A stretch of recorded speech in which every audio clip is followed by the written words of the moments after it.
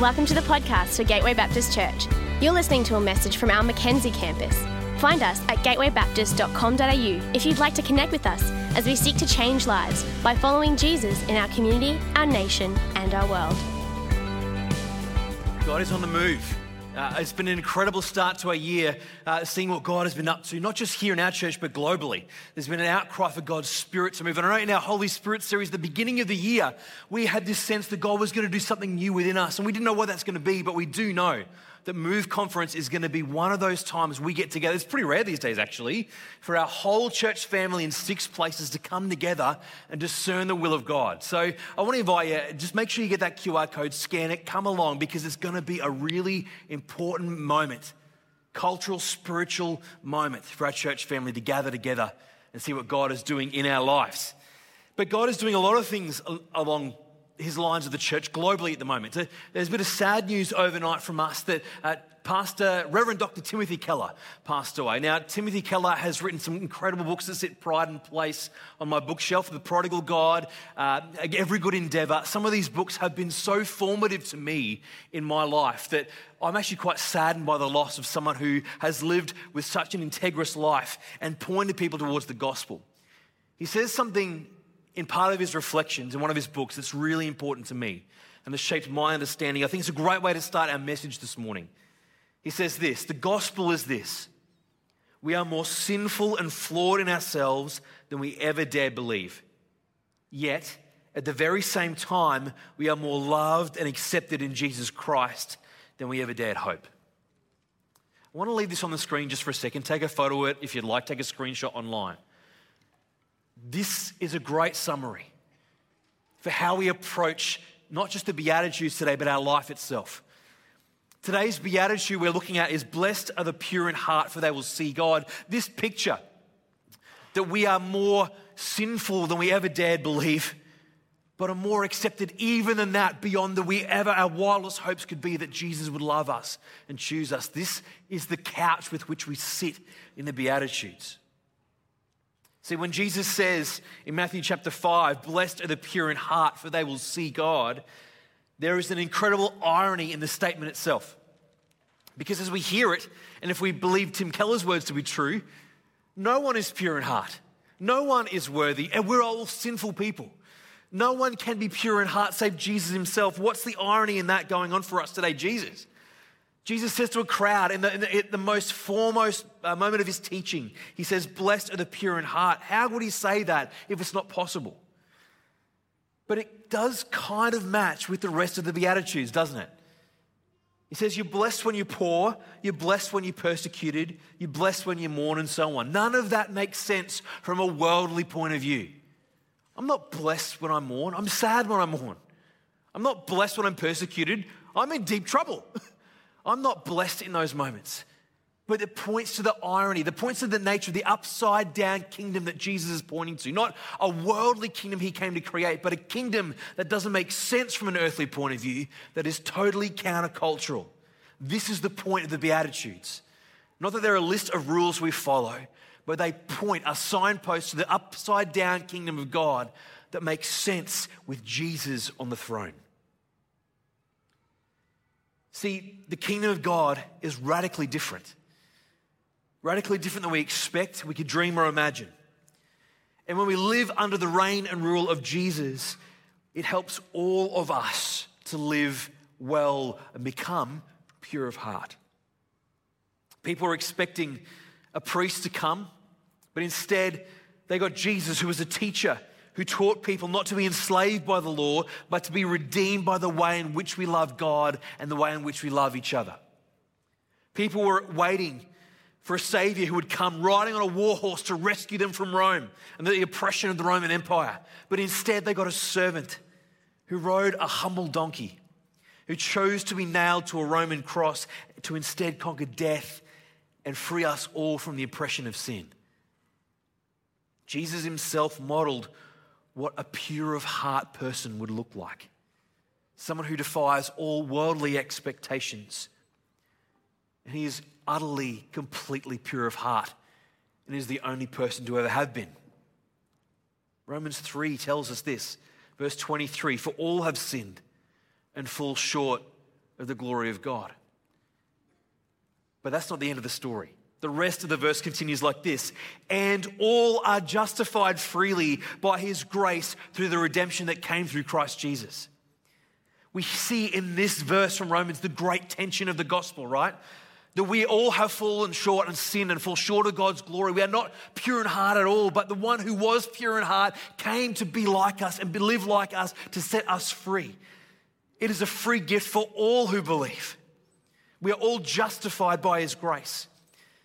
So if we fall short, which we do every day, we fall short of his glory and his goodness, we can fall short of being pure in heart.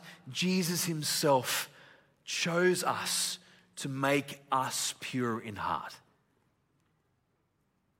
To be pure in heart is something that we are blessed with by Jesus, but it's also something that we are blessed to become more of. It's the upside down kingdom again, right? Jesus doesn't say, blessed are the pure in intellect. He doesn't say, blessed are the pure in action or blessed are the pure in speech. He doesn't say, blessed are those who are pure of financial stress or those who are pure of sexual history. He doesn't say, blessed are the pure in meaningful vocation. He says, blessed are the pure in heart. Now, these things are things that the world might try and tell us. But Jesus says, blessed are the pure in heart. Often we think of the heart as the emotional center of our life. Sometimes our emotions get the best of us and we rage quit, or sometimes our emotions get the best of us and trick us into believing and thinking things. But to the first century hearers of this, when Jesus says, blessed is the pure in heart, he's talking about the whole interior life of a person. It's not just our feelings, it's everything within us, our mind, our thinking. Eugene Peterson says this.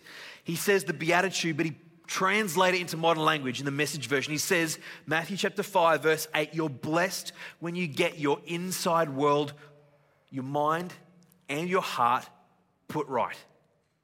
Then you can see God in the outside world. I've been utterly convicted in the last fortnight as I've been preparing this message that I am not pure in heart.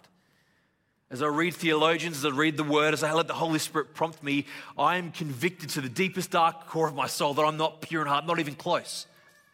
And this week, it might sound trivial, but I've been so full of rage this week that I almost couldn't contain it. We have a beautiful puppy dog who's just turned 1. Now, anyone who's got a dog in the room, I wish I had a photo actually. I wish I had a photo to bring him. He's lovely and fine, funny and cute and wonderful, but this week, he has done a few things that made me not pure in heart at all.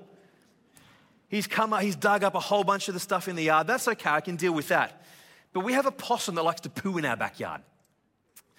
But Pippin, my dog, also loves a bath. He's the only dog I've ever met who loves a bath. Sometimes he'll sit at the edge of the bathroom just waiting with big puppy dog eyes saying, can I have a bath, please?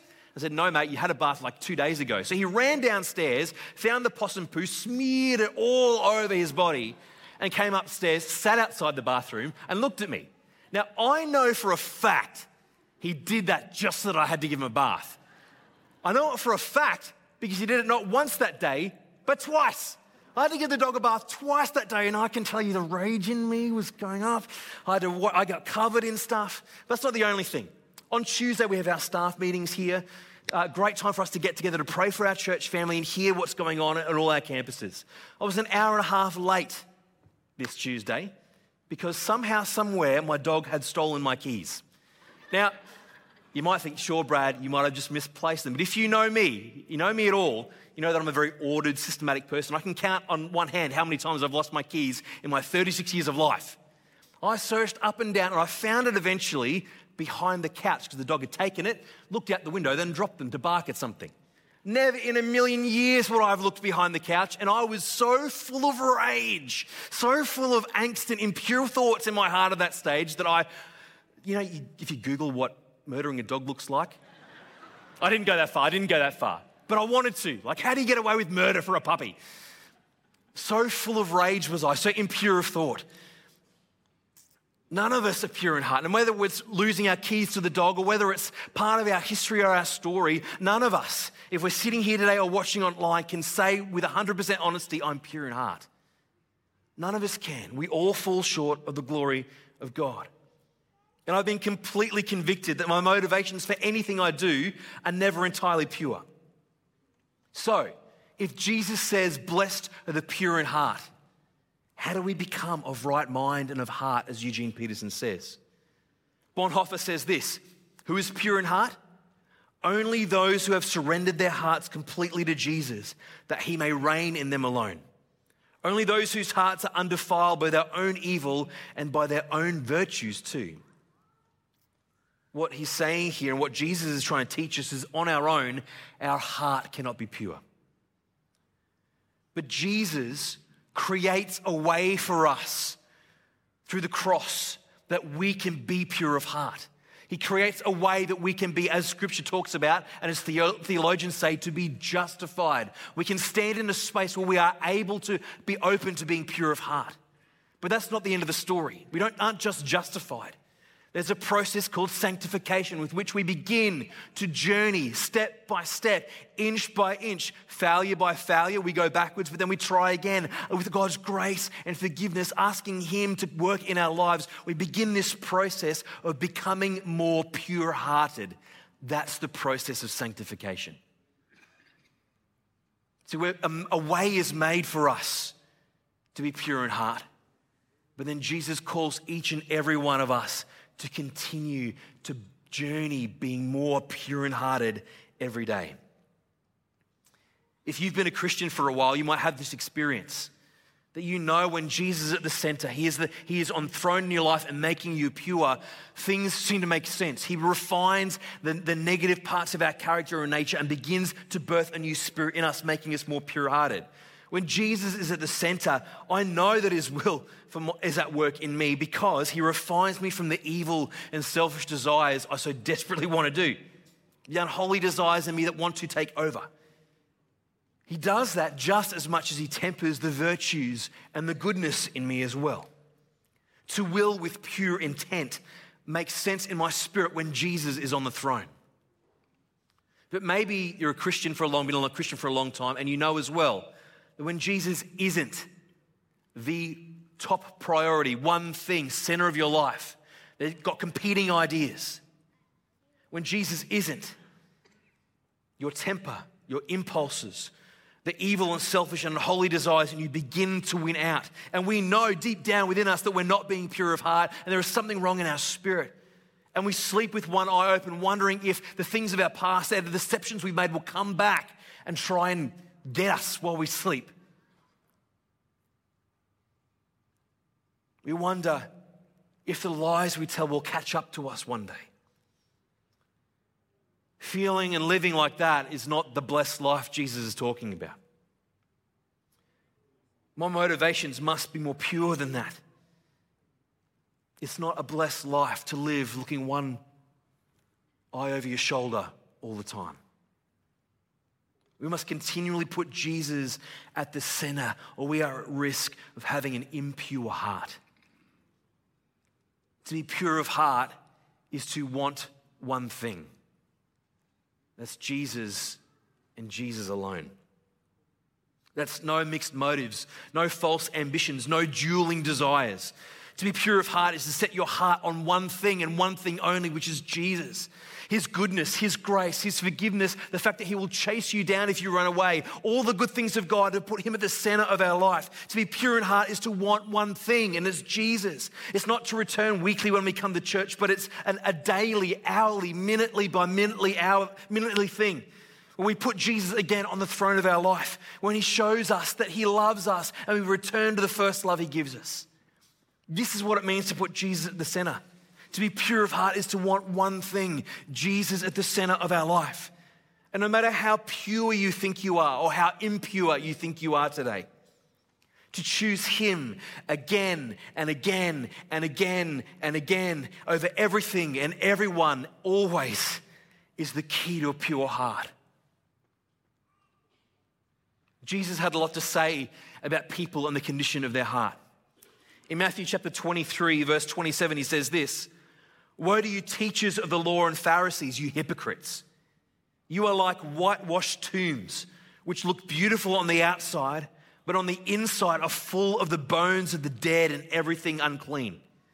In the same way, On the outside, you appear to people as righteous, but on the inside, you are full of hypocrisy and wickedness. This terrifies me.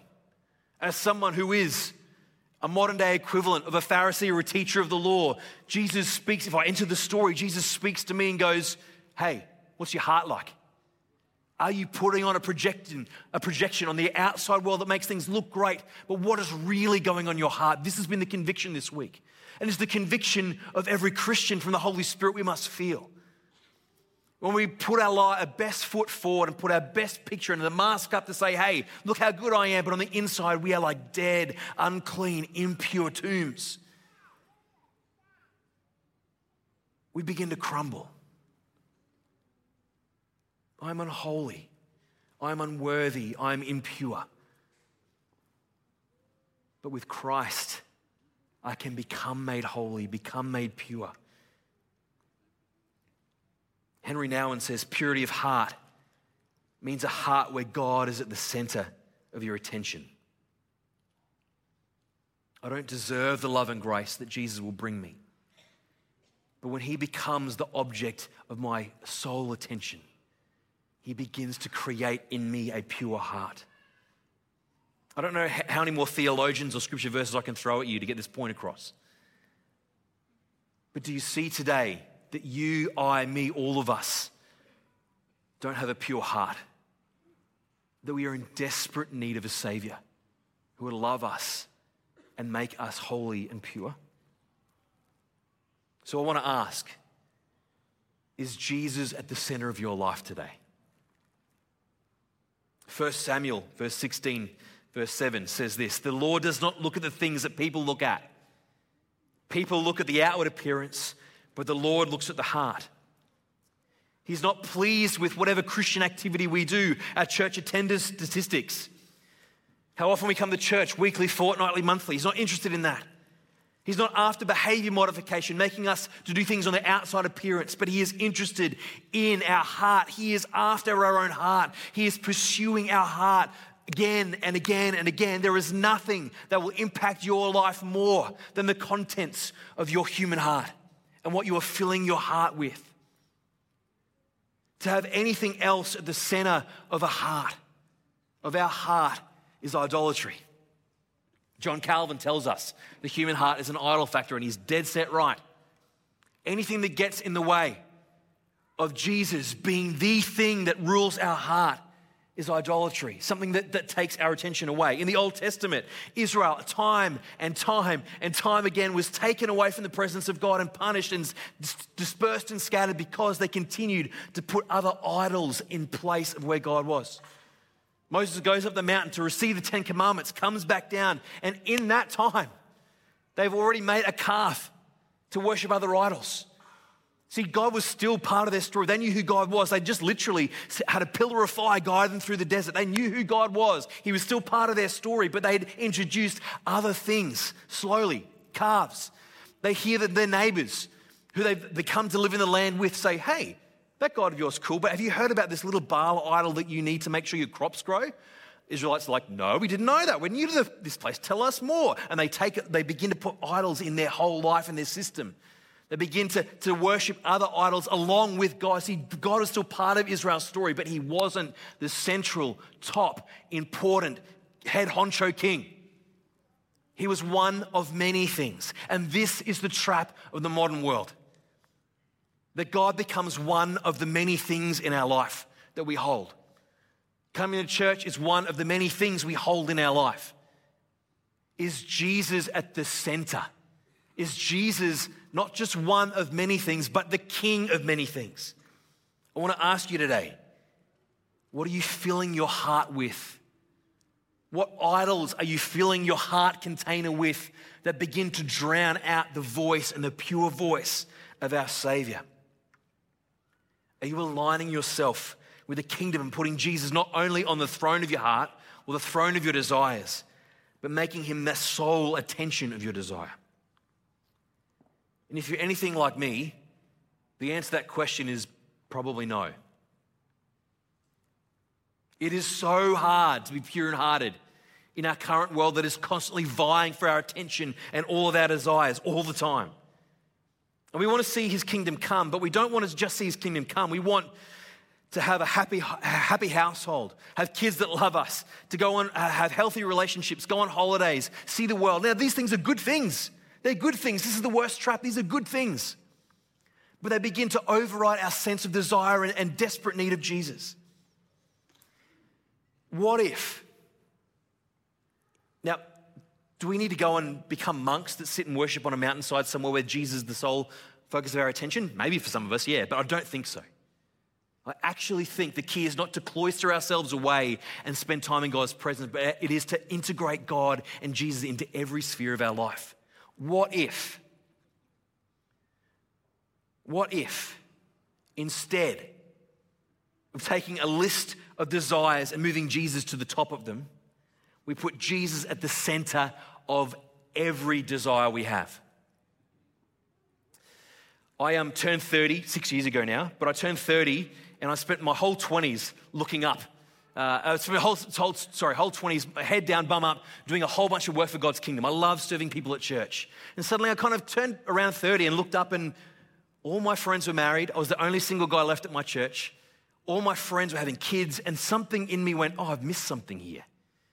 And I began to search for and seek the companionship, the intimacy, to desire, have kids and have a marriage and all that kind of stuff, which is a natural and good and holy desire. And in the midst of that process, I met Mercy. Mercy and I have been serving on camps together. Scripture Union camps, by the way. SU, Singles Unite. Doesn't stand for that, but it's kind of like that. We'd been serving together on camps for about 6 or 7 years before this, telling kids and youth about the good news of Jesus.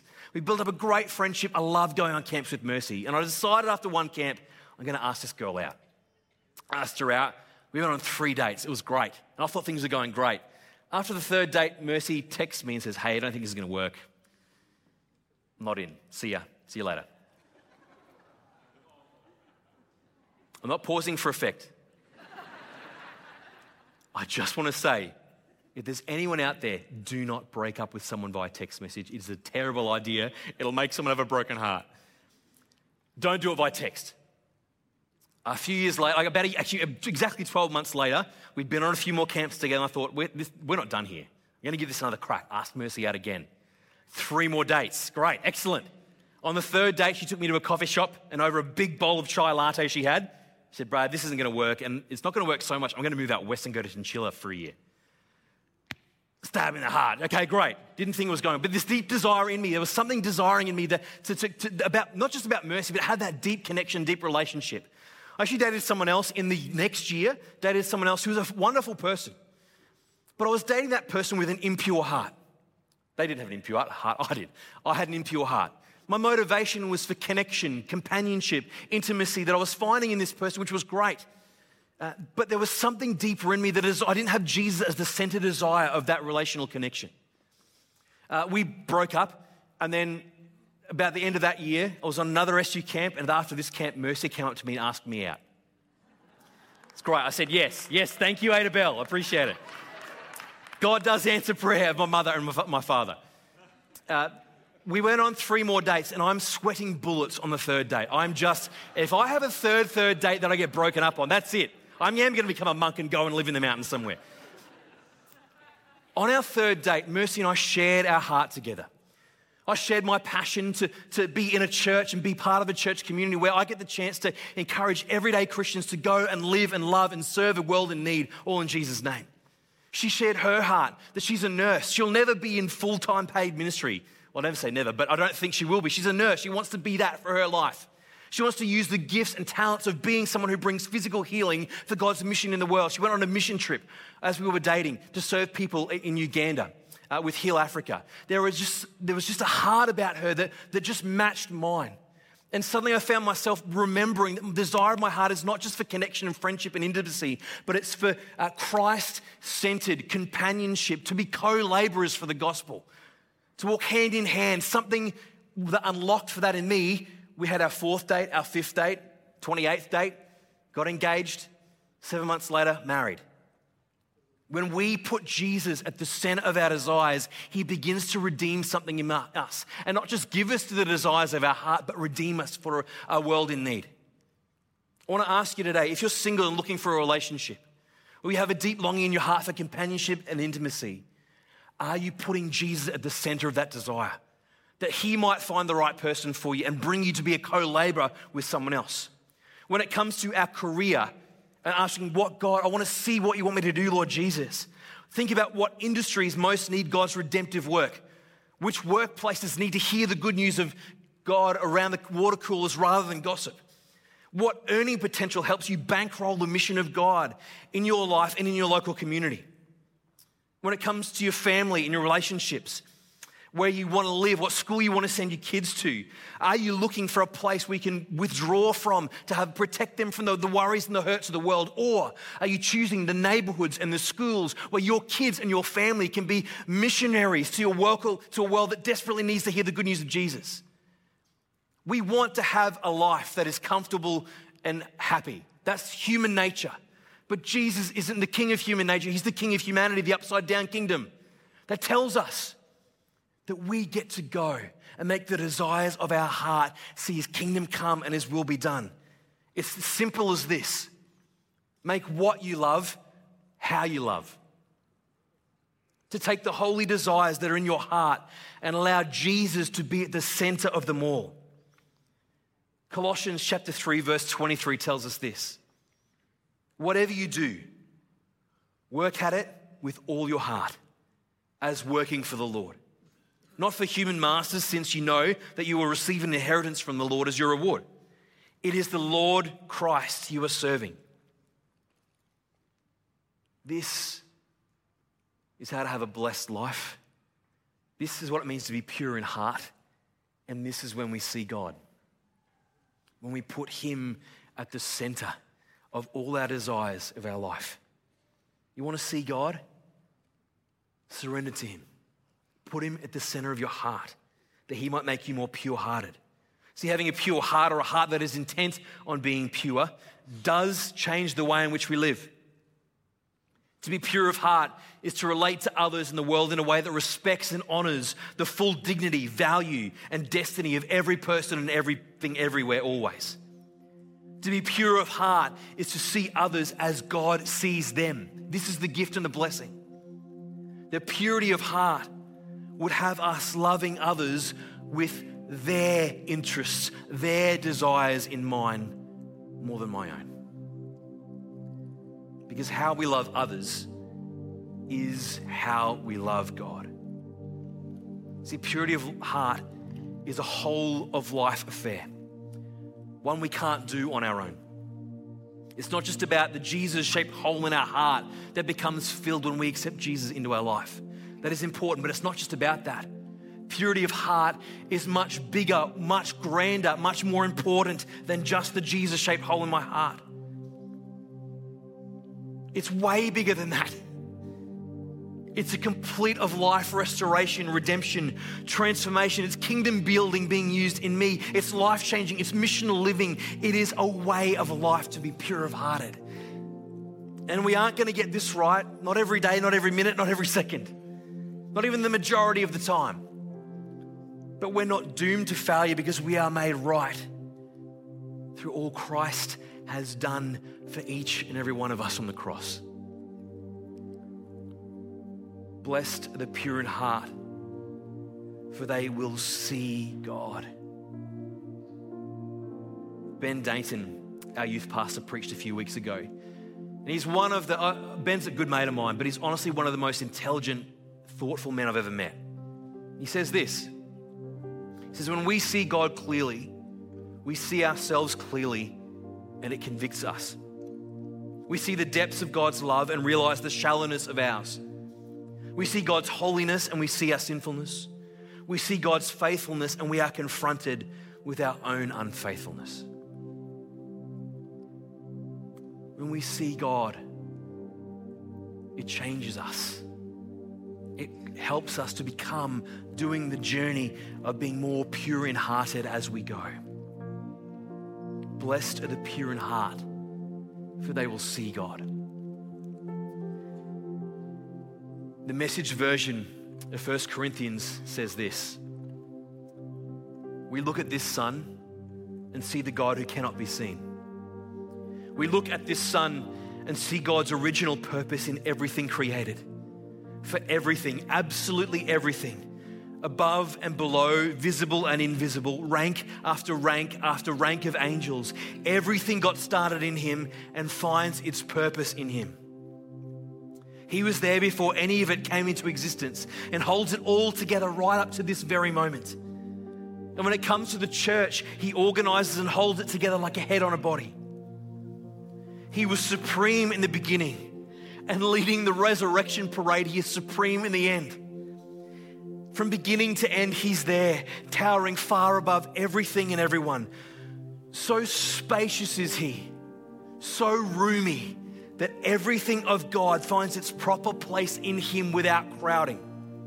But not only that, all the broken and dislocated pieces of the universe, that's people and things, animals and atoms, get properly fixed and fit together in vibrant harmonies, all because of his death, his blood that poured down from the cross. Do you want to see God in your life? Do you want to see God at work in your life? It takes us to step in and surrender, to make room, as the Bible talks about. Maybe today you're feeling so trapped and like your life is closing in on you, that the things from your past are weighing you down and making you feel small. Jesus says, so spacious is he, so roomy, that everything of him finds place. Maybe you feel forgotten or lost or alone. He says he's been there from beginning to end, towering over everything. He sees you right where you are. Whatever condition your heart is in today, however pure or impure you think your heart is, we're going to take a moment to ask God to come into our life, for us to make room for the King of the universe to speak into our life and bring healing. I want to invite the team to come forward as we sing this.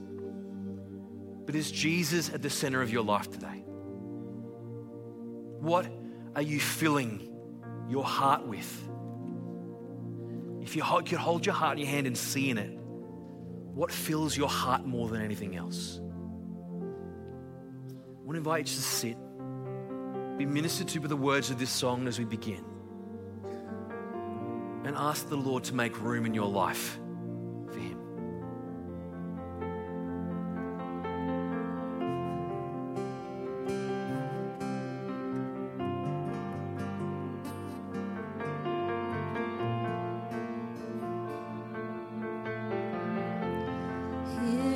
Where I lay it down, every burden, every crown. This is my surrender. This is my surrender. Here is where I lay it down, every lie and every doubt. This is my surrender.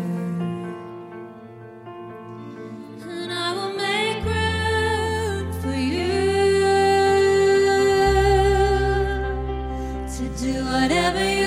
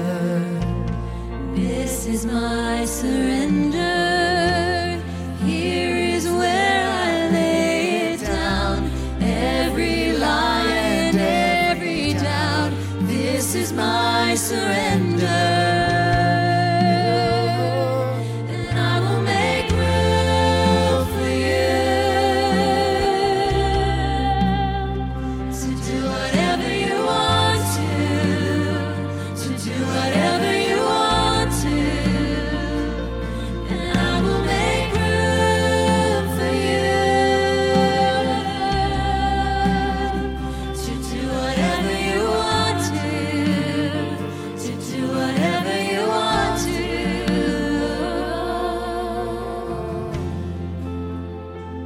just wonder if there are people here today as we sing these words, you feel like your heart is chock-a-block full of stuff. Not only is Jesus not in the center of your life, but there's just so much going on in there.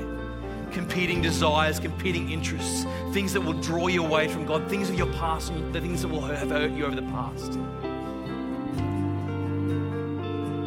Jesus is here in this place. He's here right where you are and is whispering to you, you're not pure of heart, and that's okay. I am pure of heart. Help me make you pure. If that is the prayer in your heart this morning, I want to invite us just to close our eyes right where we are. Close our eyes, bow our heads. If you're in this moment right now where you know that you need to place Jesus at the center of your life, and not just at the top of competing desires, but see him at the center of every desire we have. And Jesus is saying, I know you're not pure in heart, that's okay. Let me make you pure in heart. If that's you today, and that's the cry of your heart, just as every eye is closed, I just want to invite you to raise your hand. I would love to pray for you. Thanks so much. I see those hands. That's great. Just raise your hand. Jesus, I need you to be placed at the center of my life. If you're in the chat, make sure you let someone know that you're praying this prayer. The good news is that there is salvation for all who ask.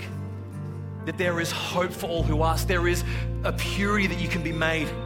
You can be made pure all because of what Jesus has done. You can pop your hands down. If that was you today, I want you to invite you to put your hands out in front of you and receive this gift as I pray. Lord Jesus, for each and every one of us today, come and make me pure. I acknowledge the sin in my life and my desperate need of being saved. Come, Lord Jesus. Forgive me of the things I've done wrong, the competing interests of my heart, the brokenness of my past, the things I've done to hurt others. Forgive me, Lord Jesus. But in this moment, I place you at the center of my life, at the center of every good desire you have for my life, at the center that all the impure desires would fade away and all that is left is you and room for you. Jesus, today, be the center of my life, I pray. In Jesus' name, amen. If you prayed that prayer for the first time today, I want to encourage you, see our prayer team. They'll be down the front in a second. You'll see our welcome team on the way out. But why don't we stand together as we sing this song from the start? Let it become the prayer of our week this week, that we would make room for more of God. I invite the prayer team to come down now. If you want prayer, the team will be here along the front. But let's sing and make room for God in our life. Here is where I lay it down, every burden, every crown. This is my surrender. This is my surrender. Here is where I lay it down, every lie and every doubt. This is my surrender.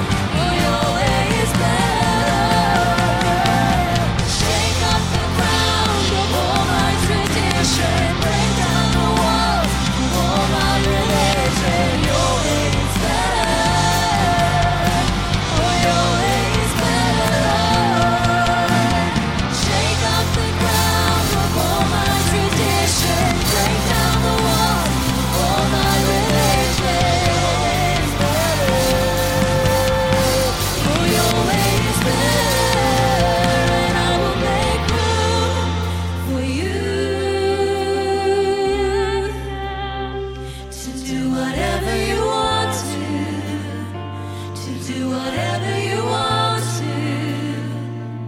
Yes, I will make room for you to do whatever you want to do whatever you want